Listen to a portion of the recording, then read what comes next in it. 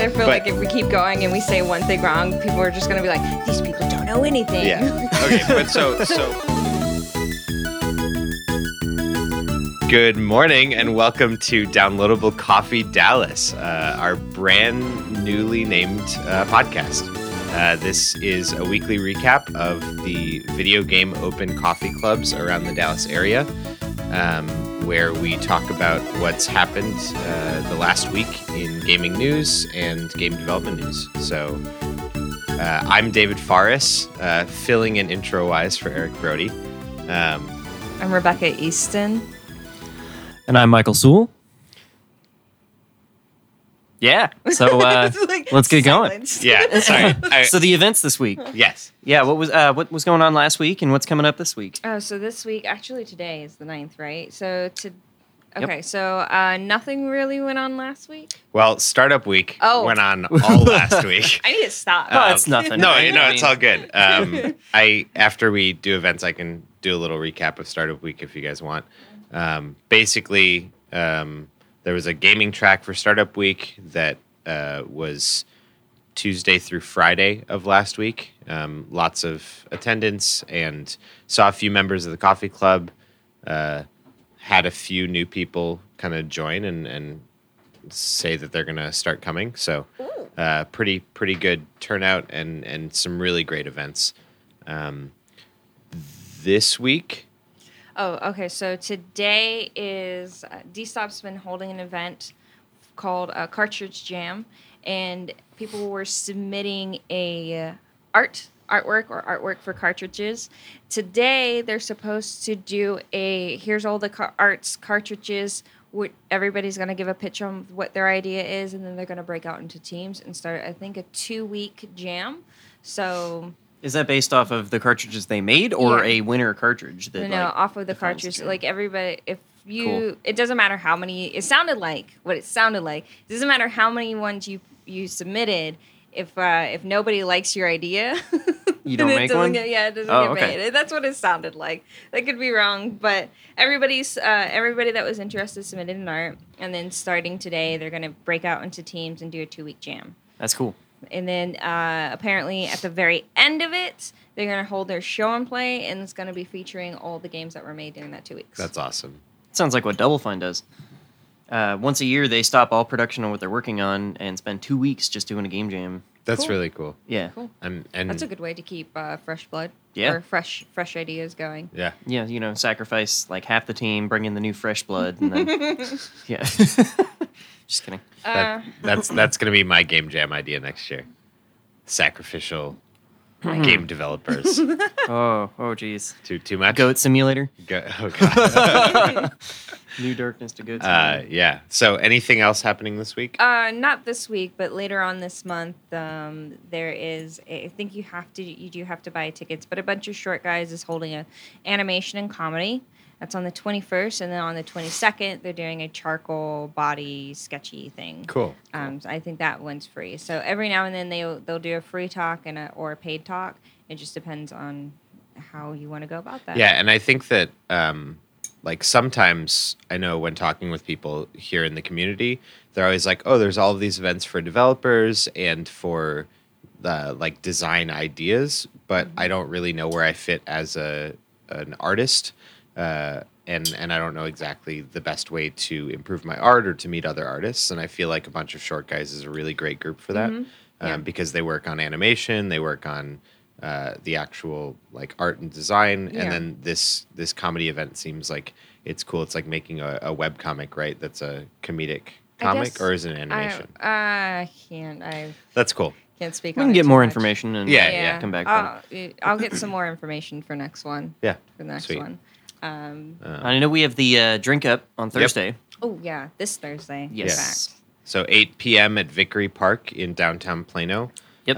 A bunch of game developers from around the industry as well as indie developers get together to meet and chat and kind of just discuss what they've been up to for the past month. And GDC was last month, so for those that I guess didn't go or didn't see each other while they were at GDC, this is kind of a good way to reconnect and Yeah, it's always a good sync up right after GDC. yeah, totally. Bring your ID if you're coming. They Yes. check at the door now. Oh yeah, no, Yeah. it's like 21 and up. Yep. Yeah. It's a bar. So. Yeah, 21 and up. Yeah, Oh, totally. and bring business cards. Don't bring resumes. Yeah. If So- students want to go, don't bring your resumes. Or bring your phone. You can exchange contact info yeah. with your phones now. It's this new thing. Cool. I'm only this far into my coffee. Hey, no worries. Yeah. Yeah. So I think that's pretty much the end of the events that happened last week and this week. If it's cool, I can chat a little bit about what we Actually, talked yeah, about. Why don't you? Which way? No, wait, what? So I was going to say I can chat a little bit about what we talked about at Startup Week. If Oh you'd yeah, like. yeah. No, go for that one. Tell us about Startup Week? How Yeah. was that? What So- talks were there? So Startup Week was it was really good. Definitely got Eric and I super energized to start like 20 different gaming startups, which is always fun. Basically, the track that revolved around gaming this year was very focused around esports and kind of the future of video games and professional video games and everything like that, game players. And so there were 3 main talks about esports that happened up here at Launchpad City in Frisco. The first event was called A Happy Marriage, basically the connection between traditional sports and esports. So talking with people from all over the spectrum on that, from people that work as or have worked as professional esports athletes to the coaches and to the people running the marketing side of esports and kind of running all those companies. It was a really interesting talk on how people get into becoming professional gamers, and as well as kind of an intro for people that are interested in getting into esports, but they themselves are not professional gamers, nor do they think they ever will be. So how to get involved was really good. And then on Wednesday, there was a panel discussion about influencer marketing in the gaming space. So basically, how do streamers and how do professional gamers interact with businesses, create their own brand, and then kind of the value that you can get with that. So Courage, who's a streamer for Optic Gaming, was chatting about his experience as a professional streamer, kind of his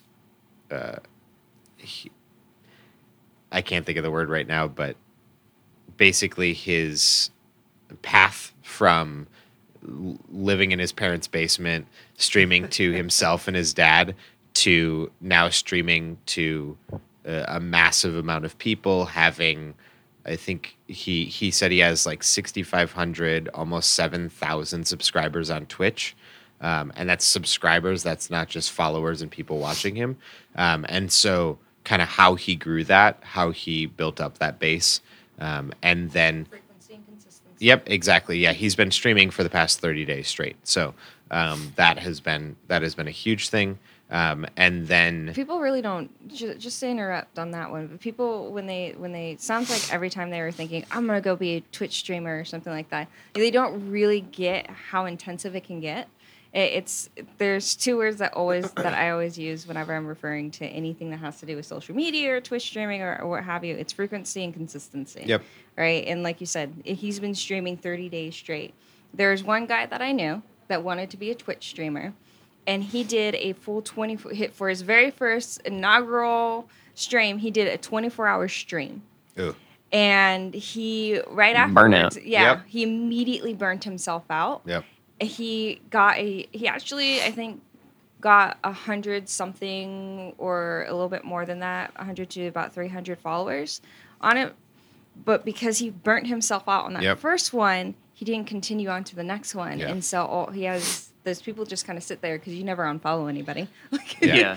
And- They just kind of sit there. Yeah, and so I mean that's actually something that we didn't get around to asking, but Eric and I had a chat about afterwards. Was basically Courage, or Jack is the guy's name, he was basically talking about like, yeah, I've realized that I have to be consistent, and my viewers are expecting that. But that's how you grow an audience and everything like that. And cool, that's amazing. But at the same time, where do you go after this 30 days? Where do you go after 60 days once you've been doing this so frequently? Because on YouTube, on Twitch, after a year, after 2 years, like people do start to burn out. And if you haven't built up a following, or if you haven't built up a brand outside of Twitch, then what happens when you stop streaming? People go to different streams. People start following different I think people. Another good example of that is actually if you take a look at what's happening with Markiplier right now. Yeah. Yeah, he in a way sort of burnt himself out. Both him, I watched both him and Jacksepticeye, and they had a similar strategy, which was every day they would post twice a day at the same time. And midway through, and they've been doing it for about 3 years. Wow. 3 or 4 years, almost 5 for one of them. And what they're saying is sometimes, like for Jacksepticeye, what he would do in order not to burn himself out is he would record as much as possible if he knew that he wanted a break, and then he would just set those to go, and you would never know he actually took a break. Yeah. I mean, isn't that kind of like self-fulfilling so. prophecy by working so hard to set But the preparation for he it? he did that, but then he would be gone for like 2 or 3 weeks, and you wouldn't even know. Well, yeah. So he just these aren't like long 30-minute episodes. These are like 15-minute snapshots. Okay. Right, which he could have taken an hour to record, or maybe more than that. But I it was get you. still 15 minutes. And also, in order not to burn himself out more, he did hire himself an editor. So they did a whole bunch of things. But if you take a look at Markiplier, he wanted to start doing so much, and he admits this. He wanted to do so much that he just kind of overextended himself. And now, instead of doing it every day, twice a day, like he used to do, he does one or a few every few days. So you can definitely tell he overextended himself. He burnt himself out a little. I'm kind of not surprised. Markiplier came up out of nowhere, I felt like. He had like a meteoric rise in the YouTube scene. Like, I remember first seeing him on Game Grumps, which Five was Nights at already Freddy's. far into his career. Yeah, he started with Five Nights, right? Well, no. Or He'd been doing that's it where for he a picked while. up steam. Five Nights at Freddy. For a lot of streamers, actually, for a lot of people, Five Nights at Freddy was what launched them. And then That makes sense. afterwards, he was able to maintain it because he played other games. But you see that there are some that are like couldn't maintain after Five Nights at Freddy. So, anyways, that's Yeah, no, totally. an explanation for that. Yeah, well, and I think that so the other person that was on this panel was basically speaking from the business side. He kind of manages talent or works with talent and helps them to find sponsors and different brands to connect with. One of his first big brands was Dude Perfect out of Fort Worth. Oh, yeah. Nice. Yeah, so I You mean, know they're right down the street. oh, did they move to Frisco now? Yeah. So, because I think they started in Fort Worth. Oh, okay. But yeah, no. So I mean, like the Frisco, North Dallas area is kind of exploding with content creators and everything and the likes. So, but basically talking from that side and talking from the perspective of having to kind of get brands and get these people that aren't involved in the video game space or the online content creator space to understand why you should be working with these creators. And so it was just a really interesting discussion.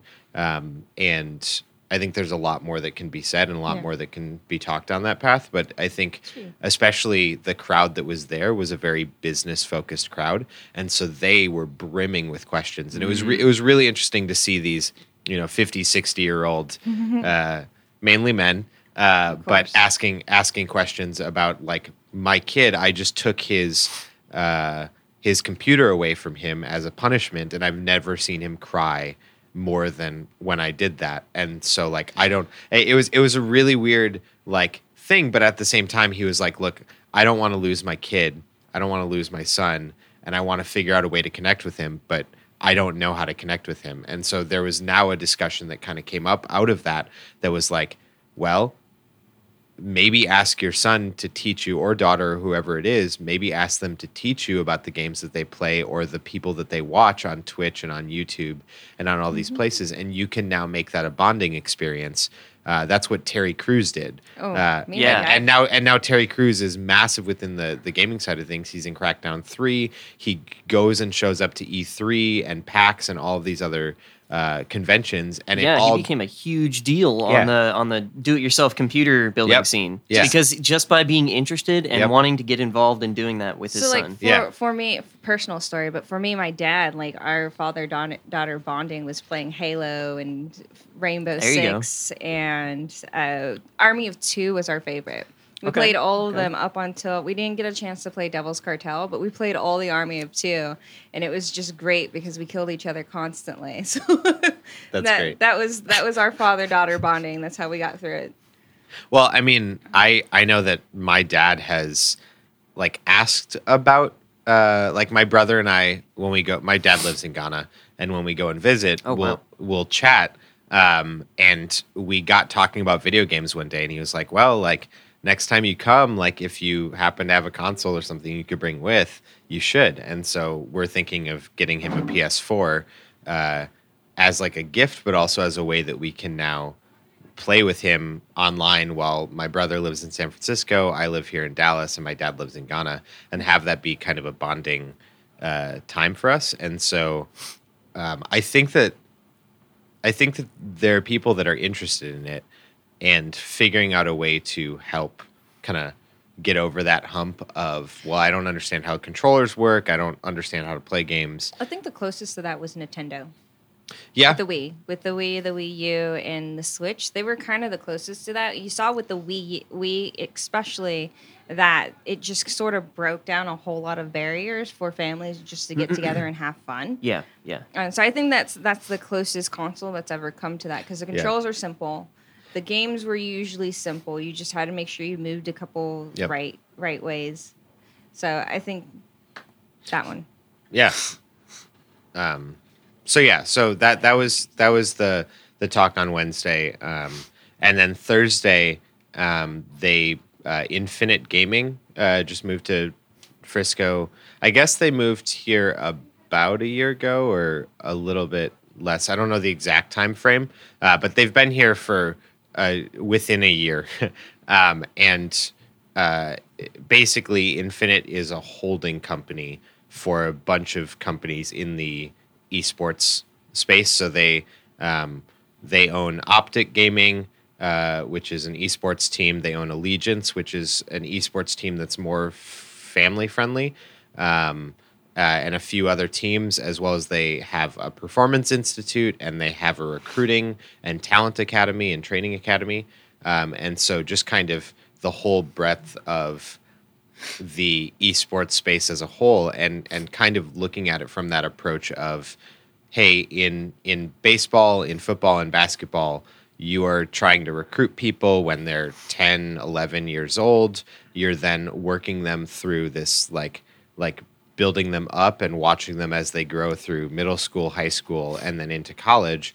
And if you can get them on one of these more like amateur, like semi-pro, but at a youth level teams, that's where they're really getting into recruiting them for the professionals. Yeah. And so it's just really cool to see that being built for the esports side of things as well. And the unique thing about Infinite is that because they kind of have all of these companies under their arc, all able to run independently, but they can then find ways to collaborate and work together in ways that most companies can't. So it's just a really interesting panel discussion. And we even brought up the kind of lack of diversity and inclusion, especially with women gamers on the professional scene, as a question. And they had a pretty good answer. They were talking about just that, they accept some responsibility from the perspective of like they need to do better as an organization to not only recruit great talent, but also recruit people for the administrative level of what they're doing as well. That that kind of bridge that gap in a lot of ways. But at the same time, it is also kind of an industry thing that needs to be taken care of as well. And so they had some really interesting ideas for how to go about doing that. So it was just kind of overall a really great week of discussion around the esports kind of side of things. And then Randy Pitchford actually spoke on Friday at an event called Creative Mornings, which is kind of a networking group for artists, developers, anybody working in the creative space. I wasn't able to go because I was up here for the coffee club. But I heard it was a really good event, and it seemed like his talk went over pretty well. So just a really cool week. If you get a chance next year, we'll definitely talk about it again as long as this podcast is still going. But so if you get a chance, there definitely will be more events happening up in this area next year. So try and make it out if you can, because it was really inspiring in a lot of ways. So. That's pretty awesome. Yeah. And it makes me wonder, just all the esports evolution going on right now. Is VGHS going to be a real thing?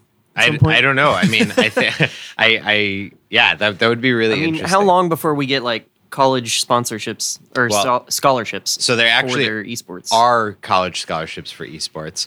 And I was I was just watching a YouTube video that was basically how to get a scholarship for esports coming out of high school into college. And so that stuff is already out there and it's already happening. It's just as it continues to grow, and as League of Legends was one of the first companies Riot, I guess at the time, was one of the first companies to really start sponsoring these college events where they hosted college tournaments and they would give out, free in-game currency, or they would give out T-shirts and stuff like that for the winners. And my college ran a tournament like that. And it was right before I started playing League. But my roommates all were on a tournament team together. They didn't go very far because I wasn't playing with them. No, I know Blizzard started doing that as well with their Heroes of the Storm. And they've got, I think Heroes of the Dorm. I thought it was Battle for the Dorm, but I could be wrong. I don't remember. An animator that works at Blizzard on Heroes of the Storm also runs a student organization for animators called Tea Time Animation. Yeah. Her name's Lana Baczynski over at Blizzard. Yeah. But she's always super enthusiastic about the Heroes of the Dorm every year. Yeah. And I found out this year that the winning team always ends up getting full scholarship for their college tuition. I think if not for the whole remainder of their college career, it's for the year.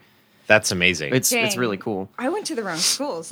Yeah, right. California. That's where it's at, apparently. Oh, man. I went to the entire wrong schools. I bet we could make that happen around here. No, Dallas. I think that... there are a couple schools that would probably be down for it. I think that that's something that would be really cool to see happening. So maybe we can figure out a way to get some of that stuff going.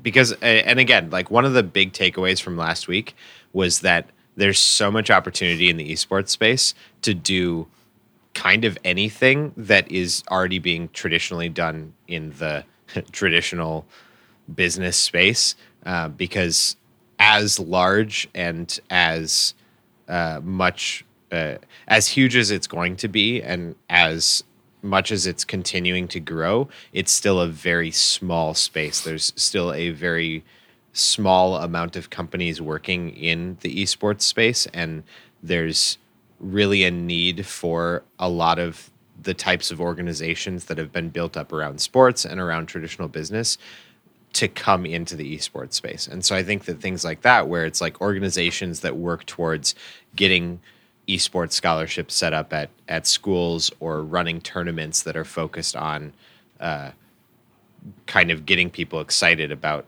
doing that, or just even helping colleges to get an esports program set up. I think that those types of things are a really great opportunity. And so if there happens to be anybody listening that's interested in that kind of stuff, or even amongst ourselves, it could be really interesting to try and get something like that going. So yeah. Attach our name to it. Sure. Yeah. we can run a video game open coffee club / downloadable coffee Dallas. It'll be the DLC Cup. Yeah, yeah. So Oh yes. Downloadable coffee cup. there you go. Oh, Yeah. gosh, Well, okay. and yeah, so there are some things that I'm getting started on, and Eric and I together are starting on that we'll have more information on in the coming weeks, months. Teasers. Nice. Yeah, no, but that are kind of in that esports space. So That sounds awesome. yeah, so don't worry, we'll chat about it later. But I guess okay, we should get into the actual Yeah, recap. yeah. So, part well, of it I mean, now. that's still a recap. It is, and It's I wish something- I had attended those events now because I that know, sounds right? pretty awesome. Yeah, so next year. But I think I was a little burnt out from GDC, so I was like, Yeah. I'm not gonna. Do well, and stuff. so to give credit where credit is due as well, Nabil, who is on the board of the IGDA, and he is on the marketing / sales team for Optic. I'm not exactly sure what his 100% position is, but he was the one that helped really. He moderated all of those panels. Okay, that makes sense. And really helped to bring all of those panels together.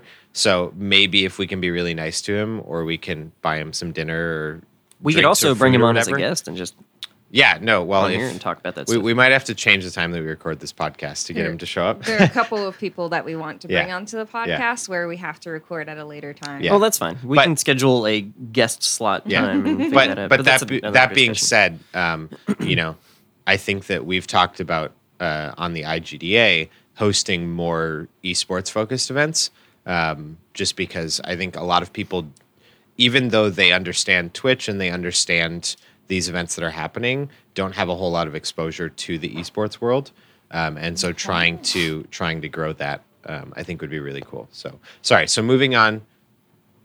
Thursday. Yes. So Thursday we talked about a couple things, and I hope so. I'm trying desperately to remember. Well, as much of it as possible. one of the things that we talked about was the new Spider-Man game coming out. Oh yeah, Um, that's is that Sucker Punch or is that Insomniac? Insomniac. It's Insomniac. Insomniac, Yep. okay. And so there was a 114 rapid fire questions asked of the lead designer. I think 14? 114. It was Game Informer. Jeez. Did a Q&A with the either lead game designer or creative director or one of the higher up positions within Insomniac, talking about the game. And the club was kind of split on one thing. yeah, They were split on the look of the game. The one coming out is going to look a little bit more realistic or it movie-esque. looks more like the movie Okay. than like the comics or the previous games or anything like Well, I thought that. the last video they showed, or at least the one I remember from the reveal, Yeah. it looked like a weird in between. Not that it looked weird; it looked good. Yeah. But it didn't exactly look realistic. So if you watch the latest Okay. trailer or the latest screen caps and stuff like that, it's pretty realistic in what the aesthetic that they're going for is. Very like not metallic, but like the suit is. It looks like the Spider-Man suit from the movies with a little bit of upgrades and stuff like that. So kind of more PBR, physically based rendering. Yeah, and that then kind of stuff. like they have a few screenshots of Spider-Man like on the subway, and there are people sitting next to him that look like they're supposed to be real people without any like super creative filters or anything like that. So I think it's going to be pretty realistic, very like Arkham esque, the Arkham game series. So I don't know, but I was kind of the perspective that I think as long as this game is good, I don't care what it looks like because I love Spider-Man and I would love to see an amazing Spider-Man game again. So whatever it looks like, but I totally understand why other people would want it to have more of that comic book aesthetic. Yeah, I mean, hearing that it's going to go more realistic does have me a little bit worried. Well, see, so like I'd rather it go a little bit more realistic, just because like some of the games over the last couple of years, have been a lot more cartoonish, right? Some of them have felt like Yeah, those Borderlands games. man. Yeah, I was about to Oh, say yeah, some of you know, them that trash fire. kind of try to replicate Borderlands style of image, right? Like And- I never felt like that from Spider-Man, though. Huh?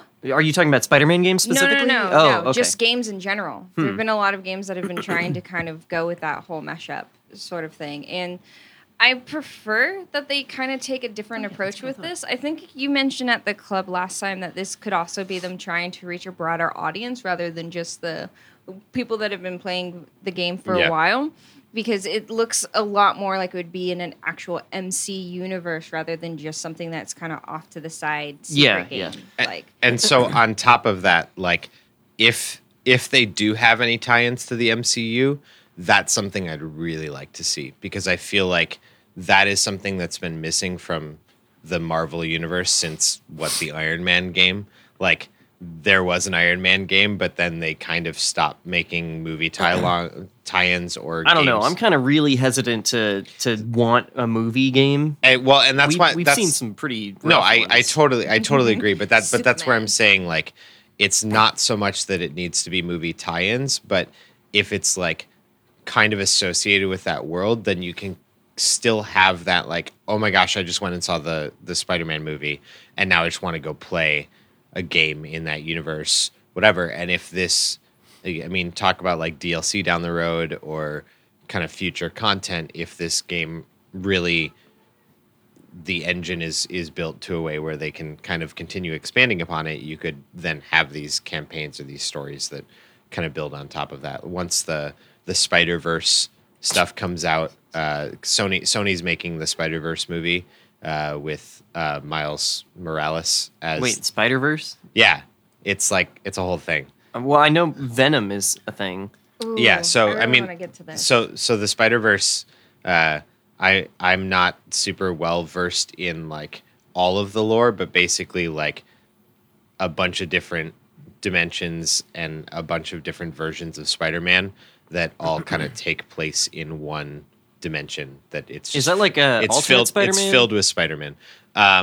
Wasn't there? I don't know a where it game came from. or a series of comics called Ultimate Spider-Man, where it was Yeah. like a bunch of different multiverse versions of Spider-Man came together somehow. Yeah, and I don't I'm know. not If, very I don't know if familiar. that's where they're taking the inspiration from or where We it's should from. Continue. Yeah, I'm gonna stop talking about it from this perspective. Yeah, I feel But- because I feel but- like if we keep going and we say one thing wrong, people are just going to be like, "These people don't know anything." Yeah, but if you go and look, like That was accurate. Sony has a trailer out for the new Spider-Verse movie. It's animated. Or Okay. It's With Morales. is it animated? Yeah, it's animated. Yeah, it's- but yeah, Miles Morales seems like he's going to be the main protagonist of it. But there's all of these different versions of Spider-Man that interact, and the design of that is a really unique design from the animation side. You should definitely take a look.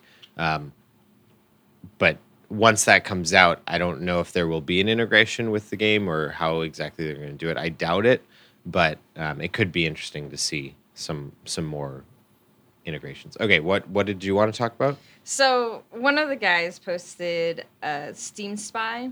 It's an article called "Steam in 2017: How Steam Direct, PUBG, and the Rise of China Affected the Biggest PC Gaming Marketplace in 2017." So one of the things it sums up is that 2017 was Steam's best year so far, with what was it, like $4.3 billion being made. Right? Have they ever not had a best year? Like a dip year? I don't think know. so. I Not think that really. they just keep getting bigger every year. Yeah. And Anyway, this please year continue. also they had amazing retention with 57 million new 57 million Recurring? players recurring were active in 2 weeks. Wow. In a span over 2 weeks, with 31% of active players joined in 2017. So they had a large amount of people join. A lot of those players, it goes later on in the article, a lot of those players actually came out of China.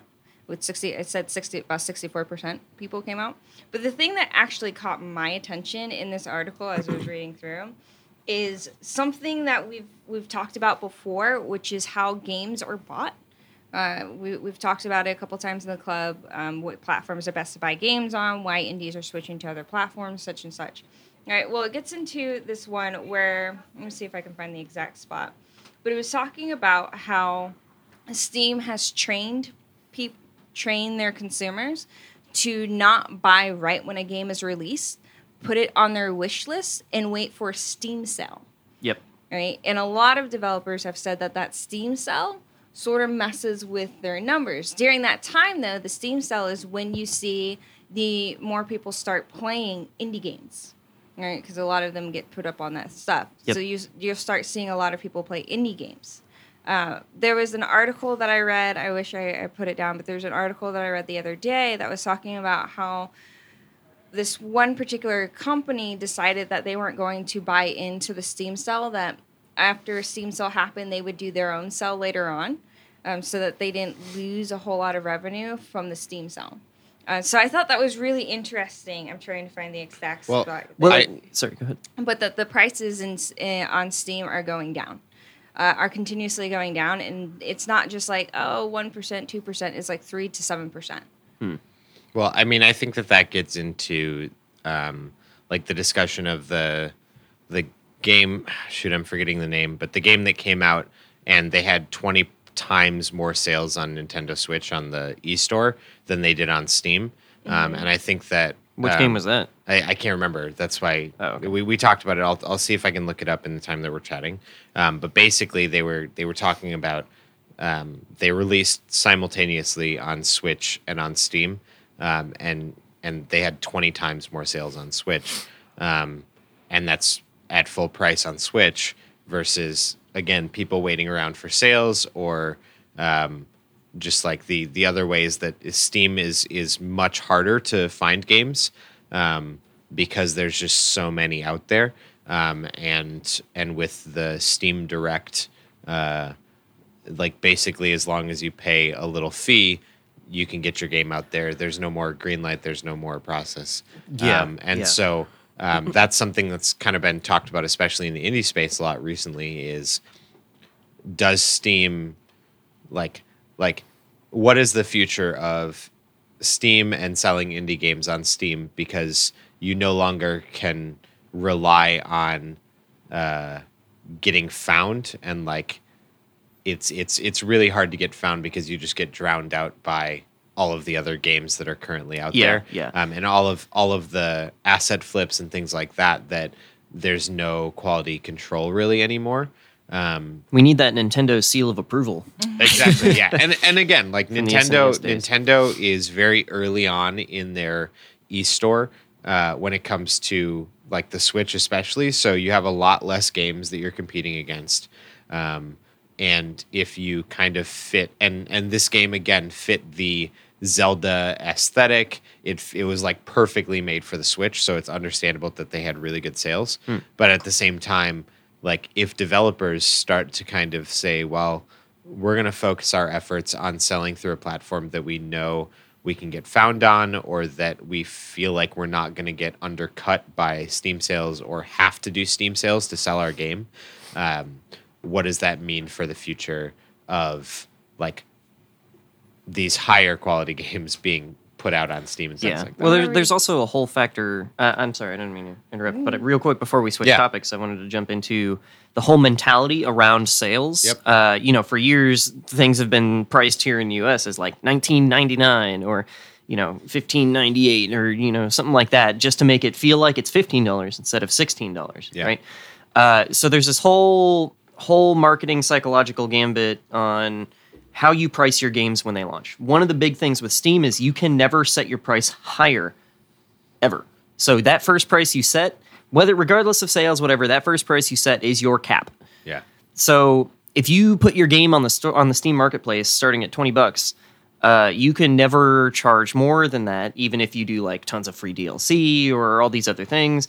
So it's a whole strategy to put your game up for a high price and then rely on people to buy it when it's 50% off and be expecting those sales numbers rather than expecting full price sales numbers. Because people are more excited to pay half price for a game that maybe it's really only worth $30, but you're charging $60, so people get that mentality or feeling that they're getting a deal, right? Yeah. I was going to say, I think in the article here, it actually said that $9.99 was actually like the sweet spot. But they have a whole bunch of other things here, like Steam sales are heavily skewed to the top, and it will it's always like that. And you see more games joining the tail end. If you see the longest tail, then you see them joining in the tail. In that games at higher price points make more money, especially full price AAA titles.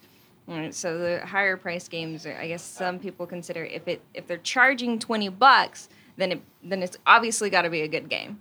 Yeah, there's a bit of that mentality, especially as we've seen so much shovelware on Steam. And I don't want to say that the Switch is immune to that, because I've seen a lot of shovelware on the Switch too. Totally agreed. I'm just saying it's a lot less, so it's a lot more visible currently. But they also currently have a worse filtering store. Yep. So it's really hard to sort through all that shovelware on the Switch. Totally. When you are noticing shovelware. Yeah. I have occasionally, not very often, but yeah. And the last thing I want to say here is that from this article that kind of had me cracking up was there are many users from China on Steam, but they don't seem to be buying much outside of PUBG. Yeah, sounds about right. That's funny. You know, there's a war going on between PUBG users and Fortnite users, and people who are kind of elitist about one or the other. Yeah. And then there's people like me who play both, and I'm like, well, so I think that actually brings up a really interesting topic for next week, or to talk about in the clubs, is PUBG and Bluehole.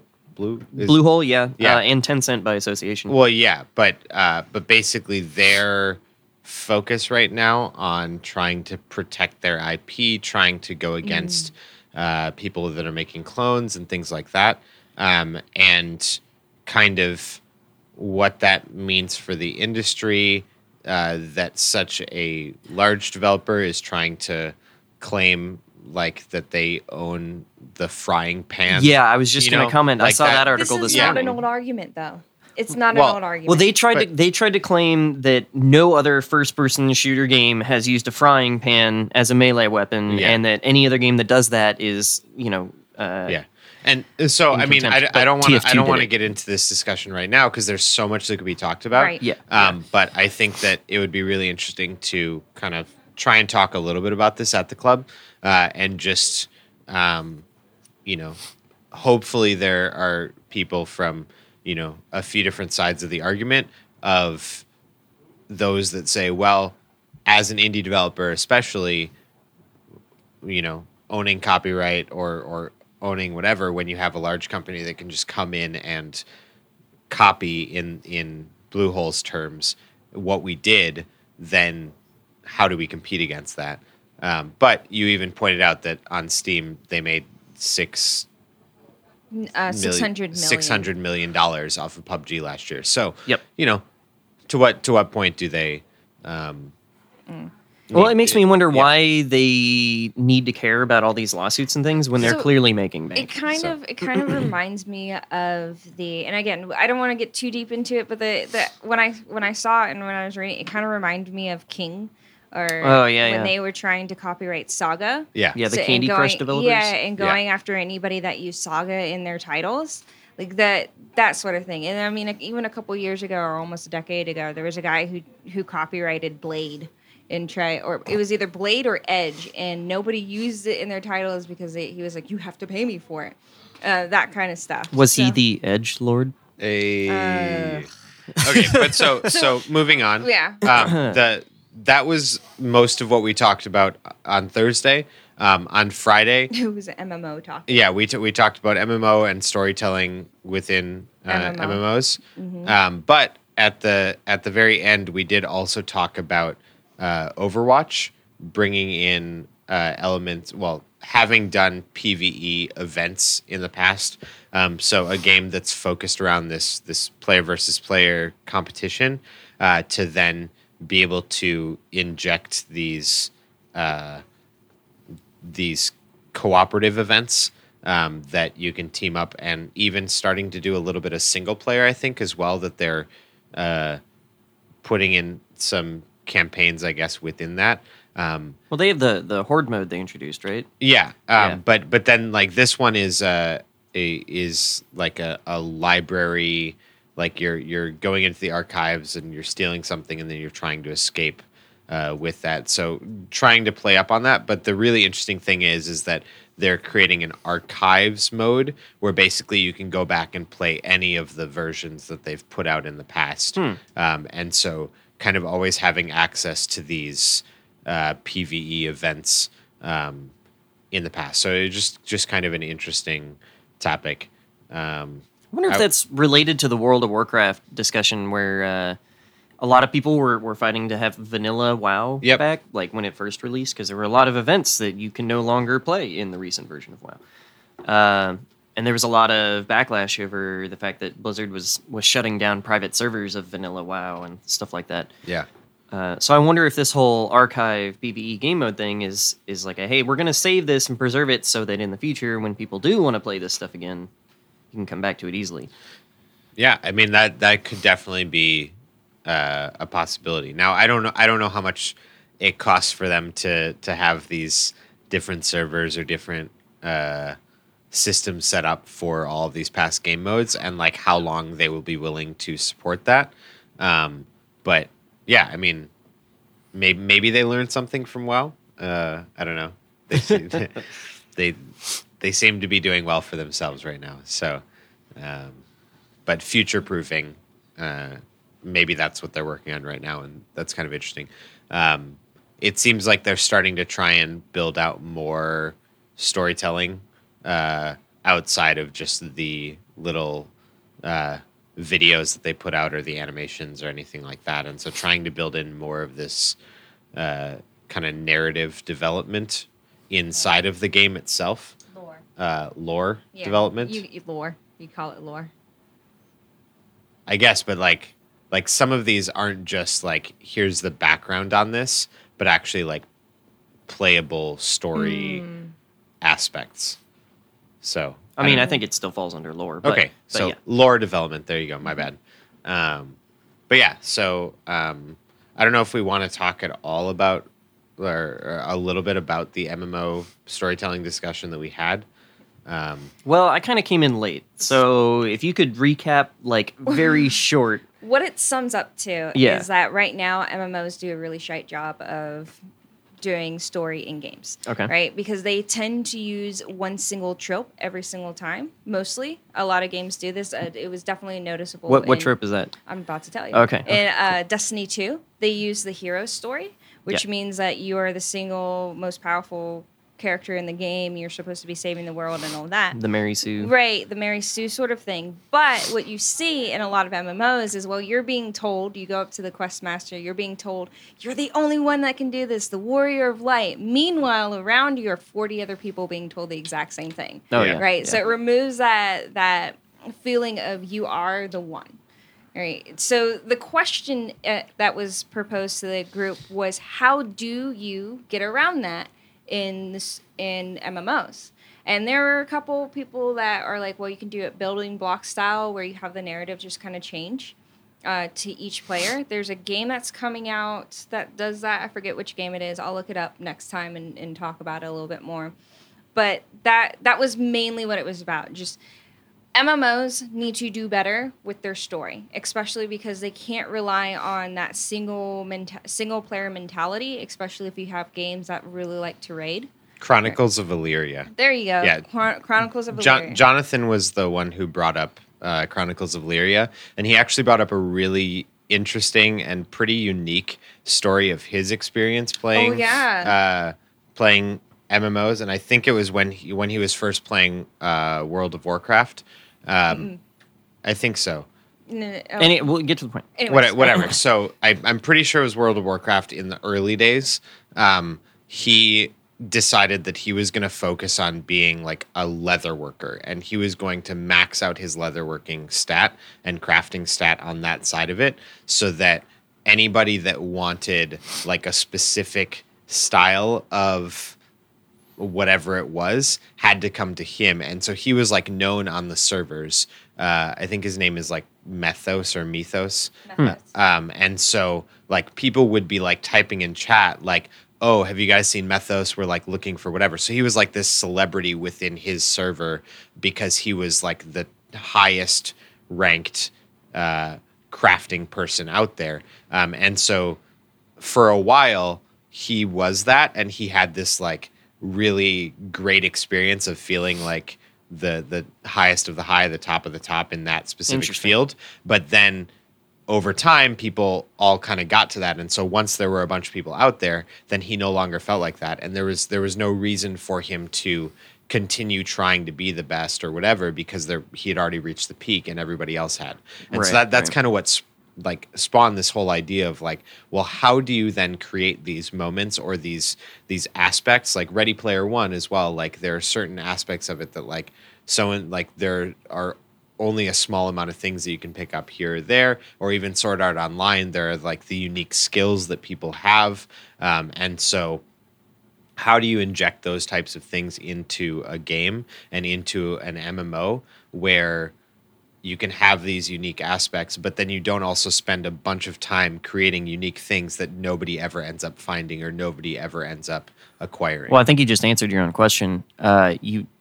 You're going to be spending, if you want to do that unique level of development, you're going to be spending a lot of time developing just those unique things. And the Alear, what was it? Chronicles of Aleria. Chronicles of Alear had an interesting system that they were going with. It kind of reminds me of the Nemesis system that Shadow of Mordor uses, where it still remembers what's being played, but the way that they made this one sound is like the game engine itself will look at all the players and assign sort of a storyline to each player.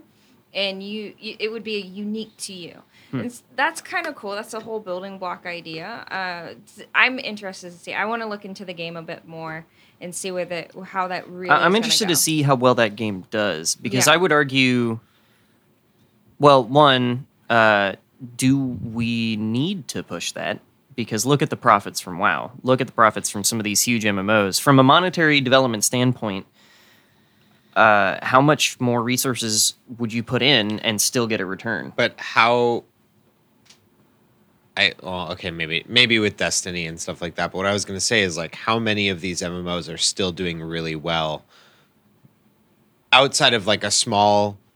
There's a handful user base of like extremely devoted users. Like, how much mass adoption is there still in those spaces when the storytelling past the initial grind or past the initial amount of raids and stuff that you do, like how many of them are still going super strong to the point where like you have this long-term thing? And I think that those unique stories are kind of one aspect that really helps with that.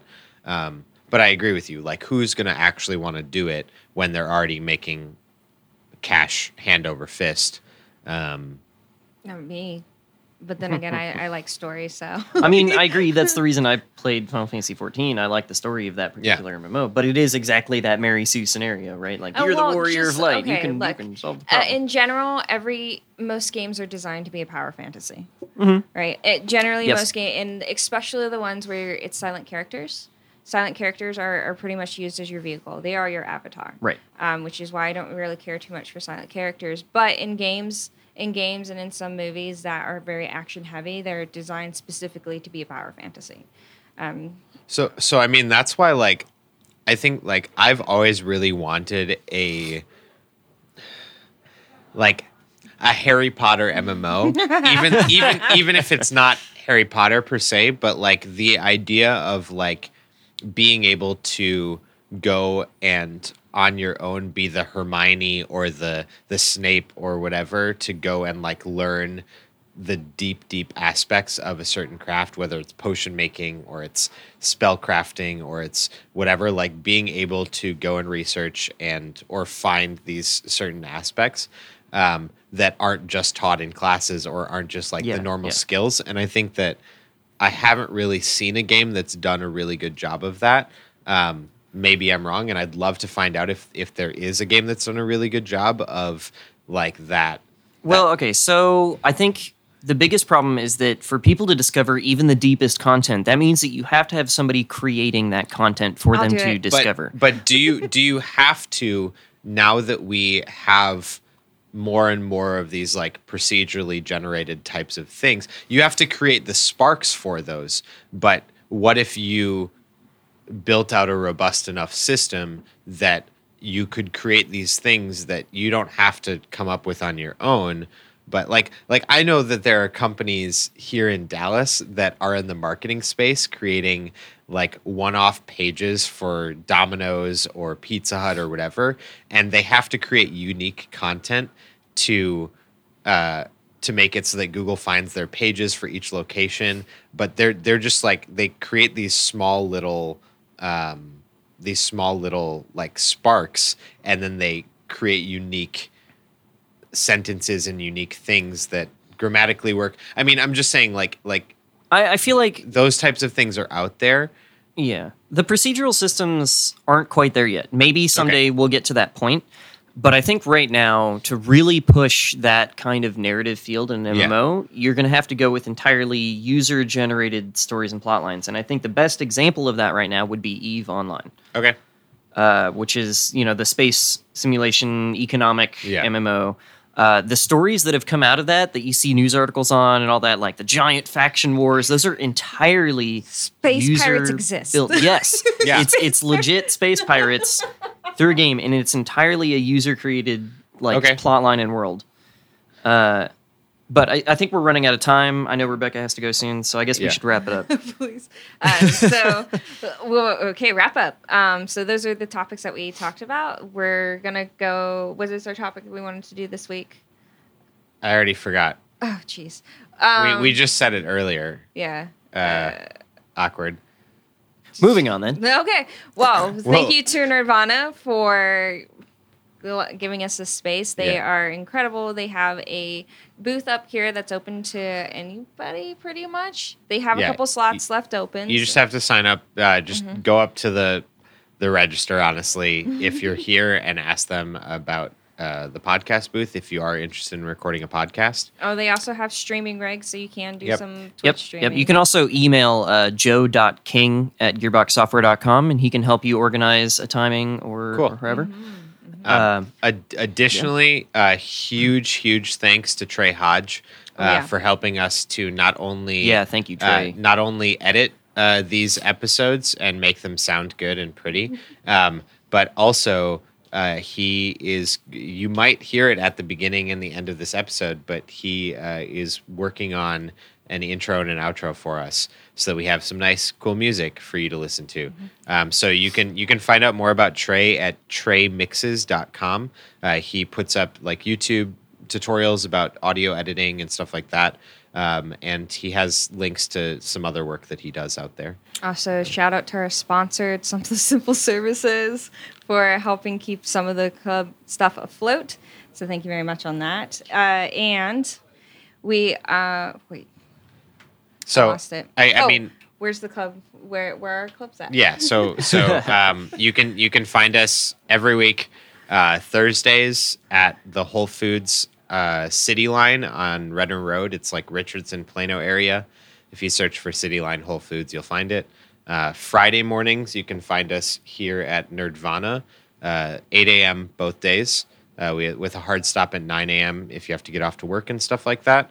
And then we will be doing an evening beer club at Brain Dead Brewing the last Tuesday of the month, starting at 7:30 p.m. So if you can't do mornings, but you still want to catch us, then come by then. And of course, if you can't make any of that, be sure to follow us on our Facebook group page or join the conversation over in our Discord. If you don't have access to Discord, just post in the Facebook or tap somebody in the club that you know, and we'll get you a link to that. Alrighty, guys. Well, it's great. It was great having the conversation with you guys. I gotta run. I'm Rebecca Easton. You can follow me at My Dyslexic World. Dyslexic is spelled wrong. It's D-E-S, not D-Y-S. I'm Michael Sewell. You can follow me on Twitter at Sewell Softworks. And I'm David Faris. Find me on social media at David S. Faris. And thanks for listening, guys. Thanks, See you next week. Get out of here.